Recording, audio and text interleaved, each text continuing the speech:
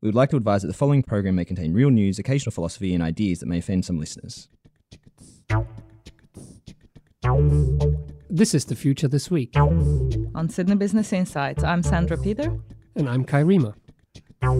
Every week we get together and look at the news of the week. We discuss technology, the future of business, the weird and the wonderful, and things that change the world. Okay, let's start.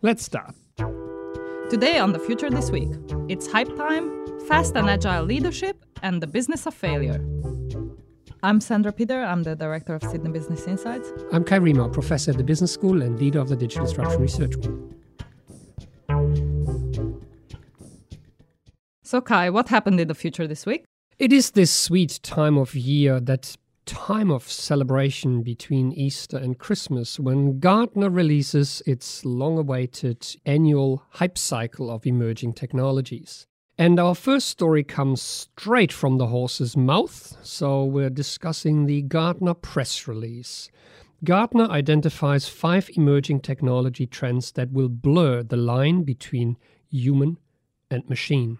So indeed, it is that time of the year. Every year we talk about what else is on the hype cycle, and we have a closer look at what the hype cycle really is. Our listeners might remember that we've done this about a year ago, just reminding everybody that Gartner actually looks at about 2,000 technologies every year and picks a few that it places along this hype cycle. And the Gartner curve looks at whether these technologies are around the ascending part of the slope where there's an innovation trigger, whether they're at the top where there's a peak of inflated expectations, and this curve is a bit like a sine curve. Technologies then fall down through a trough of disillusionment before they emerge on the slope of enlightenment and eventually get to a plateau of productivity.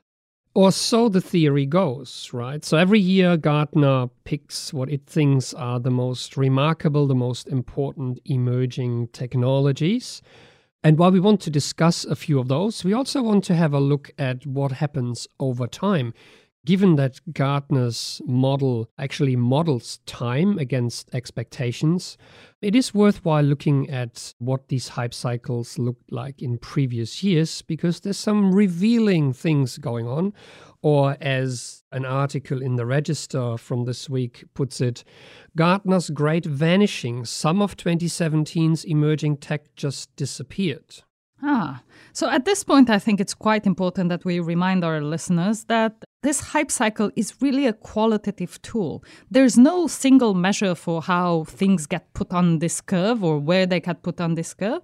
And Gartner consultants actually use a variety of surveys to do this, but mostly this is forecasts made by the analysts who work at Gartner. They look at media, they talk to people, they listen to what industry is saying, and then they basically just put technologies on the curve. And each of those technologies that they put on the curve come with a time prediction of less than 2 years, 2 to 5, 5 to 10, or more than 10 years before they reach the plateau of productivity or the point where they are in widespread use. So not only does Gartner identify what they think are the most important emerging technologies, they also make predictions of how long it will take these technologies to march along this curve, up the peak, into the trough, and then over the slope to the plateau of productivity. We should note that last year we did a more in-depth analysis of how this curve has changed over the years, and we noted that quite a few technologies just disappeared off the curve, and they did this year as well, and we'll have a look at those.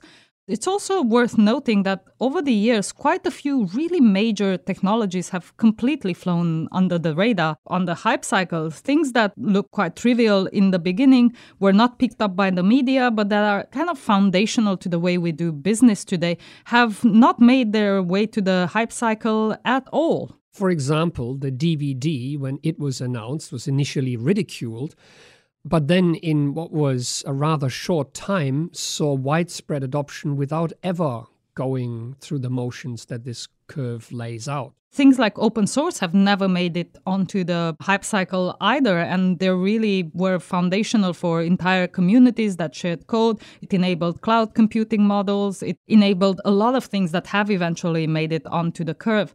Hadoop, which was foundational for basically this generation of large-scale data analysis and so on, never made it onto the curve. At the same time, Gartner each year invents what are hip and trendy sounding names for technologies, only to abandon those names the year after. And technologies are also often just rebadged. So what was known as deep learning and machine learning as two separate entries on the hype cycle, this year just shows up in the same place on the peak of inflated expectations as deep neural nets, in brackets, deep learning. So a lot of kind of reinterpretation of these terms and names is going on the hype cycle.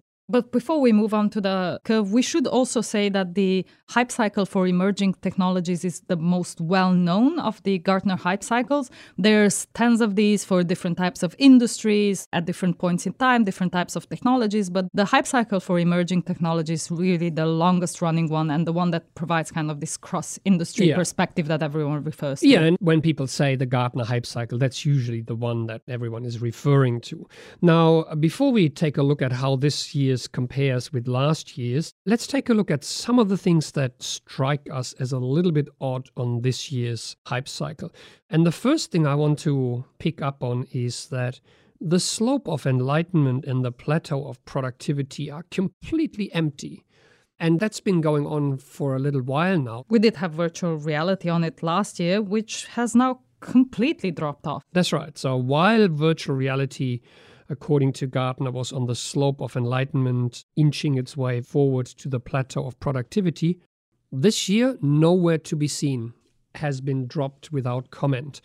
And so nothing is enlightening, nothing is productive this year. Everything is kind of emerging, which is interesting and a little odd in itself, because if this model was really predicting how things progress along the curve, you would expect some of the things that have been there in recent years to now finally make its way to productivity. So before we move to an in-depth look at some of the technologies on the curve, I think one more observation is in order, and that is, we mentioned before that the way technologies are put on this curve is technologies that will mature in more than 10 years, 5 to 10 years, 2 to 5 years, or less than 2 years. And surprisingly, on the curve, we have no technologies that will mature in less than 2 years, neither on last year's or on this year's curve. Good to know. Also, compared to last year, there seems to be almost double the number of technologies that are expected to mature in more than 10 years. You'll forget about this curve by then. Also, a lot fewer technologies that are expected to mature in 2 to 5 years. So pretty much everything is in that 5 to 10 or more years this time around. Yeah, but what also stands out for me is that in the press release, Gartner talks about technologies as if they were things in the world, as if they existed. For example, the first of the 5 trends that they identify is democratized artificial intelligence. And so they talk about technologies on the hype cycle such as autonomous driving, which we haven't mastered yet, artificial general intelligence, which more and more evidence actually questions whether this is possible at all. It's certainly not something that we have any clue of how to achieve yet they are listed as emerging technologies when in fact they're just philosophical ideas at this point in time. Well, they've also got flying autonomous vehicles on there, right? And speaking of flying autonomous vehicles, did you realize that the drones have dropped completely off this list? Yeah, as the Register puts it, the drones have crashed. So they are among a few technologies that were going strongly on the hype cycle last year and that are still being widely discussed. I mean, you have just been speaking at a large drone conference. Yes, the World of Drones conference in Brisbane, which had people from around the world meeting up to talk about the future of drones and applications in a variety of industries. And we do actually see real-life applications of drones. A life-saving drone has just made its first rescue here in Australia. So drones are actually making their way up the slope and onto the plateau. So I can't understand why they wouldn't be there. So there's a number of other technologies that have, as the register puts it, plunged off the peak, perished on the plateau, or tripped in the trough. Among them are things like human augmentation, augmented data discovery, and knowledge graphs, arguably some of which might just have been names that Gartner invented but have never actually made it into the mainstream consciousness. But nonetheless, there are things that just appear or disappear. So what strikes me, for example, is there's an entry reading smart fabrics, and it's sitting right in the trough of disillusionment. That wasn't there last year. So magically, Gartner must have realized, hey, here's a technology that everyone is really disillusioned about that we hadn't picked up on, and let's put it on the curve. But it wasn't there last year, so I don't know. There's another new trick they've employed this year as well, which I was quite surprised with, which is some technologies have actually made it to both sides of the curve, which I think is cheating a bit. One of those is blockchain, which is not only currently falling off the peak of inflated expectations into the trough of disillusionment, but it also appears on the left-hand side now under the innovation trigger. So it's moving up the slope. We've got blockchain for data security. Well, isn't that the whole point of blockchain anyway? And blockchain is not the only one. The other one that's now split is autonomous vehicles. Well, that's an interesting one. So autonomous vehicles was just sitting past the peak on last year's curve, and now it has dropped halfway into the trough, named autonomous driving level 4, while autonomous driving level 5 capability is just climbing up the other side towards the peak. And that is a really curious one, because it suggests that we're becoming disillusioned with level 4 capability, but we're really kind of looking forward to level 5. People are disappointing, so we should just take them out and have level 5. So level 4 means a car can drive itself under most conditions, but the driver still has to intervene, whereas level 5 is fully autonomous vehicles where you might not even have a steering wheel anymore. But the hype cycle suggests that while we no longer fully believe that we're making progress on level 4, we're still really positive about level 5, which is kind of a little bit inconsistent in my view, although you have a slightly different angle on this. Well, level 4 actually is a bit more difficult to do, right? Because I need the tech not only to survey the outside of the car, but if it's level 4 and I need to make sure that you as the driver can take over, I need tech inside the car as well, making sure that you're not actually playing Zelda while you should be driving. A little dig. I do love my Zelda on my Nintendo Switch, and we're not sponsored by Nintendo, I must say. Not that we would stop them if they ever tried. No, not that we would. But there was an article in The Outline just this week questioning the whole idea of self-driving cars, and it's not the first one of its kind, but there have been increasingly people who question the feasibility of autonomous vehicles as entities that can mix and mingle with people in the street. So let's have a look at the article in The Outline briefly. It's titled "The Self-Driving Car That Will Never Arrive." And the author, Casey Jones, first of all points out recent problems. The Uber self-driving car in Arizona, we've discussed this, which killed a pedestrian. Because, as it turns out, not only was the human driver not paying attention to what was going on, but also the self-braking capability in the car had been disabled because it just had too many false positives and it got in the way of the actual driving experience. And the author makes the argument that, and I quote, "Laying the blame on a critical failure conveniently sidesteps the whole issue of whether a self-driving car can adequately identify a thing it shouldn't run into, which should be almost the entire point of a car that drives itself." Which reminds me of another article that was in the news this week, and this one comes from The Economist, and it's titled "A More Realistic Route to Autonomous Driving." And a very good article in The Economist talks about this 6-month trial in Texas that's focusing on what self-driving technology can actually do now. And it really looks at a startup that deploys minivans to transport people within a limited area of the city under very specific conditions. So taking into account what cars can actually do now and finding ways to deploy them where actually those limitations are controlled for. But here I want to come back to the Outline article. And the author there makes the point that experts in the self-driving industry have now started to not blame the car's lack of success, but what he calls non-negotiable aspects of reality, such as that, it's not that self-driving cars are bad at driving, it's that people are bad at walking. And it quotes experts like Andrew Ng, who say that if only we could change the built environment, we could get people not to walk in the street, but use crosswalks and observe the rules and the stoplights and everything else. In other words, if we could make humans just a bit more like machines, machines would get on in the world much, much better if they weren't encountering those erratic humans all the time. Or even better, if we could just fence off the areas where self-driving cars are driving without humans interfering. But the author then makes the point that we have that technology already, and it is called trains. So we're now at a point where we can do something with self-driving cars, but we're not really on track to achieving fully autonomous vehicles that can interact with humans in the natural environment, which, much like with artificial general intelligence, raises the question whether we're actually on track to achieving this at all. Okay, so blockchain, autonomous vehicles on both sides of the fence. I want to look at a couple that are kind of precariously perched on the peak of inflated expectations, and one of those is digital twins. Digital twins have actually made their way up from last year. Last year they were about halfway through the curve on the way up. Now they're at the very top of the hype curve. And they're certainly faster than the smart robots, which have barely progressed. So digital twins are outrunning smart robots. At least uphill, they do. At least uphill, exactly. So the digital twins are the only manifestation of that technology that made it onto the hype curve.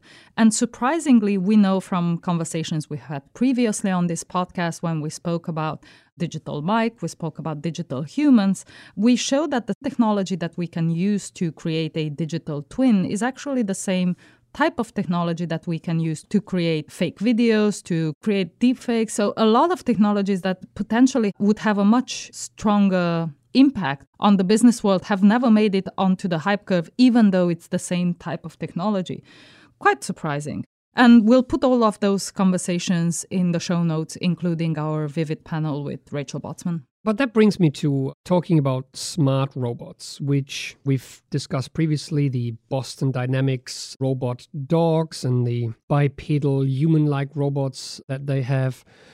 But just this week, a video made the rounds that, according to The Independent in the UK, terrified celebrities, a number of which have retweeted this video, which went viral on social media.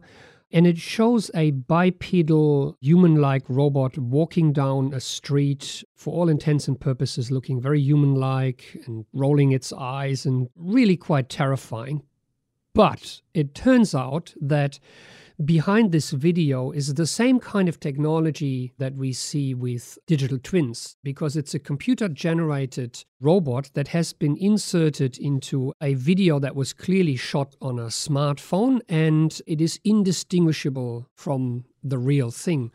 And so we think that we're much closer to the kind of computer-generated visuals and those kinds of technologies than either smart robots or artificial intelligence, because we're actually making sizable progress on the visuals front, both on the back of AI with image recognition and image generation, where the technology really can show its strength, and where it doesn't have to interact with the real human environment, such as robots or self-driving cars would have to do.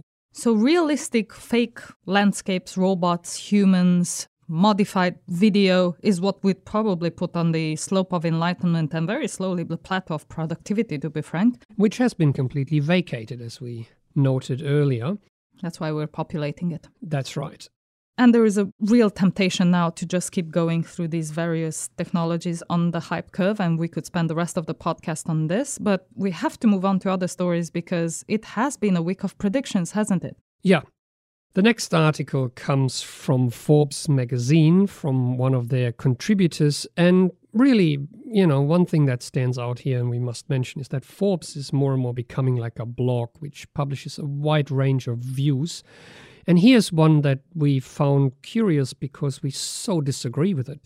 It's called Leadership Trends to Watch for from Now to 2022. So this article really caught our attention with its 8 trends for leaders. While arguably there seem to be fewer trends than emerging technologies, I don't know how to say this nicely.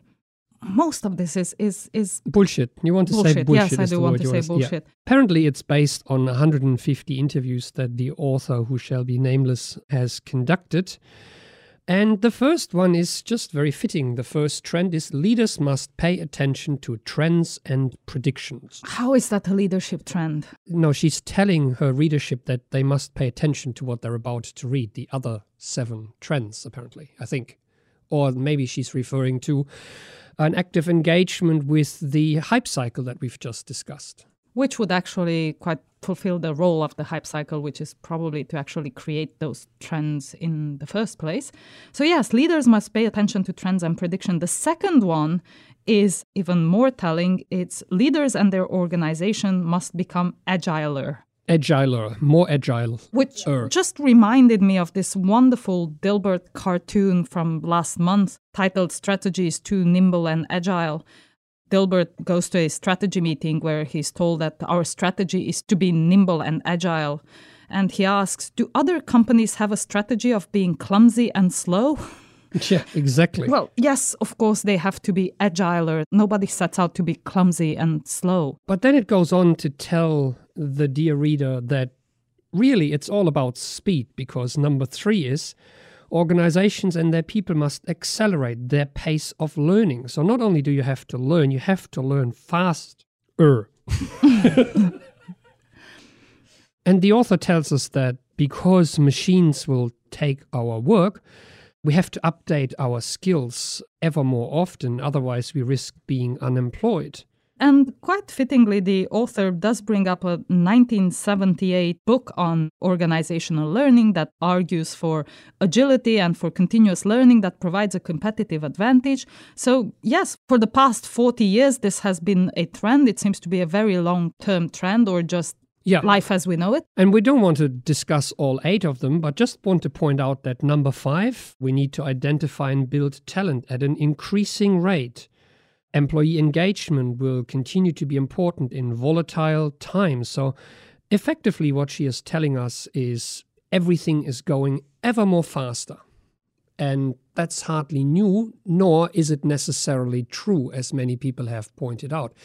Reminds me of this book I found on a friend's bookshelf, which was an economics book from the early 1900s, which started with the sentence in German, but I translate, that we live in times of increasing speed and volatility. So there you go.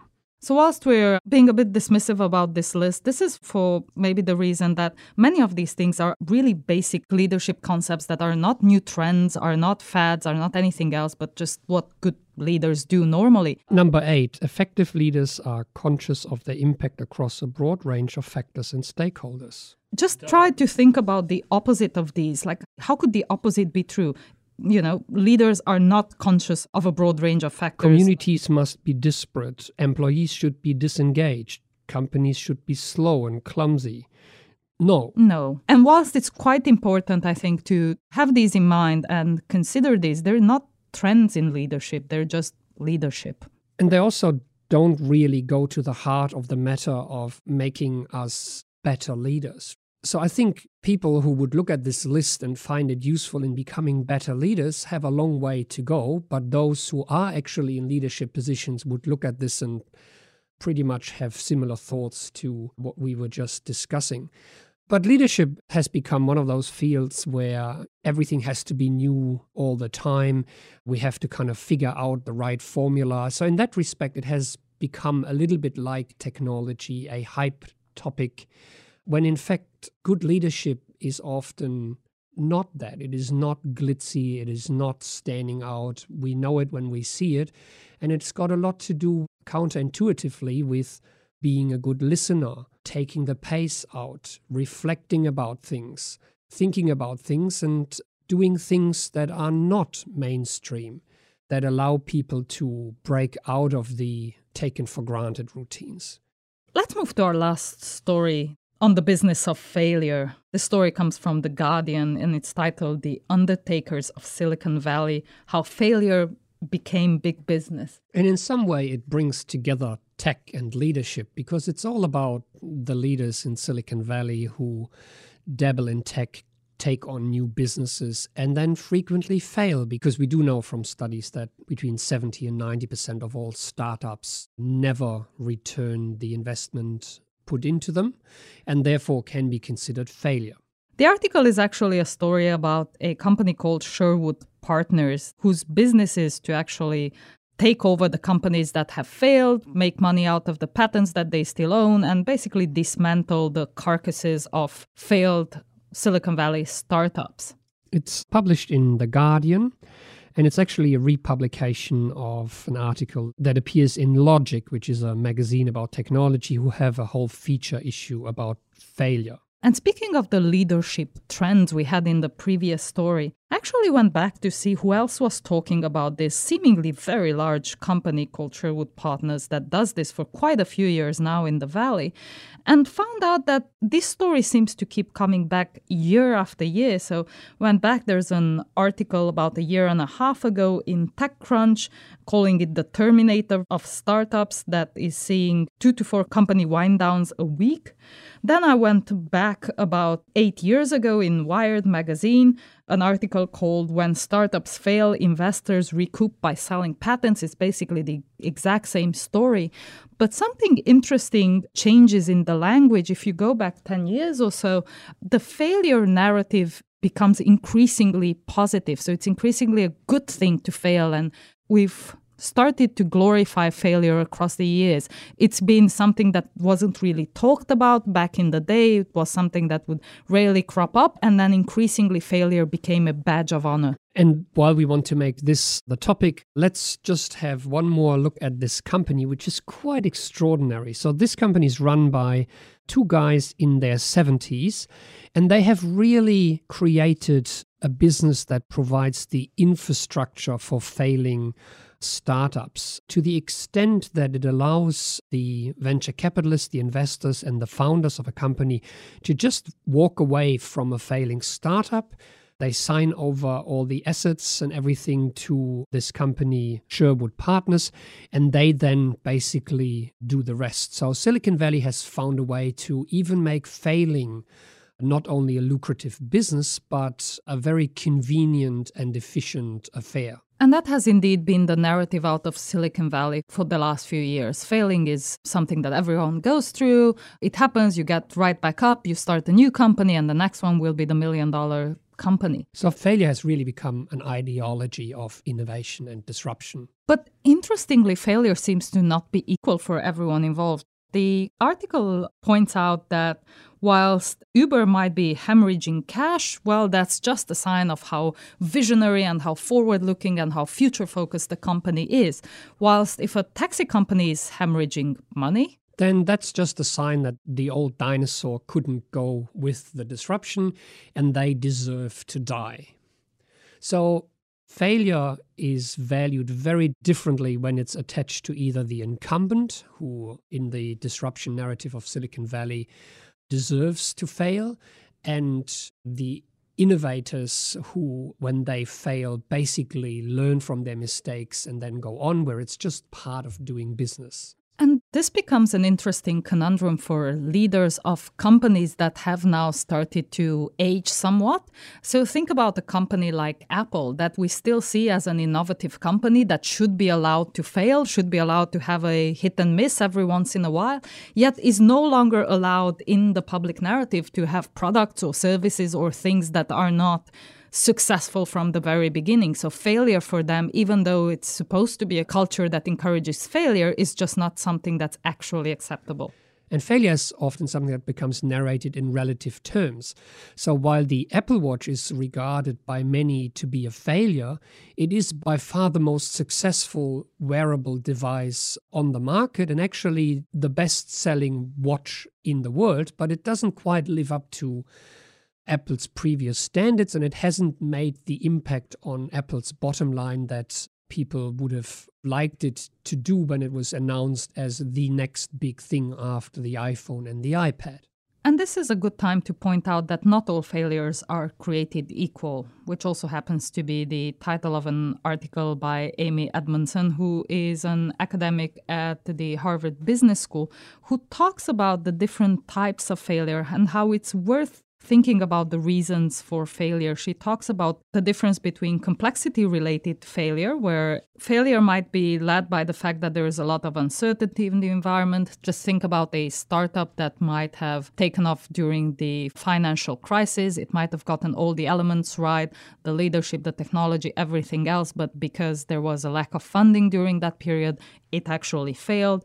The processes might be very complex and failure might result from its interaction with the environment, but that there are also preventable failures, which are a very different kind of failure, which stem from lack of ability or from process inadequacies or from inattention or deviance that the individuals involved in the process might experience.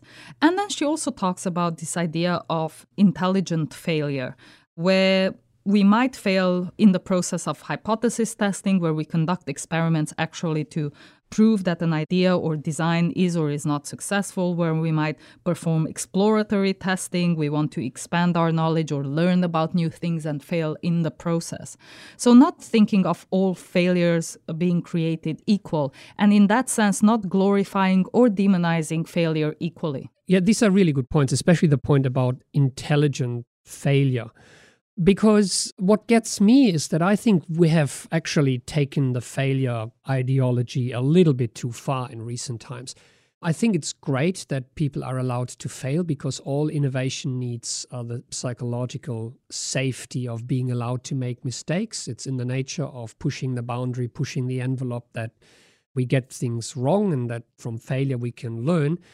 But the ideology of failure in Silicon Valley just tends to glorify failure for its own sake. There's this conference, FailCon, which has been going on for almost a decade. And I always think if you're a regular speaker at this conference and you talk about your failures and you never succeed, I think you're still doing something wrong, right? It's not a great thing to fail all the time. I remember a talk once at a disruption conference where I was a speaker, where a fellow panel member made the point that they were doing a lot of A/B testing, putting up a hypothesis and then testing of whether they're right or wrong. And they said, and most of the time we're wrong, actually.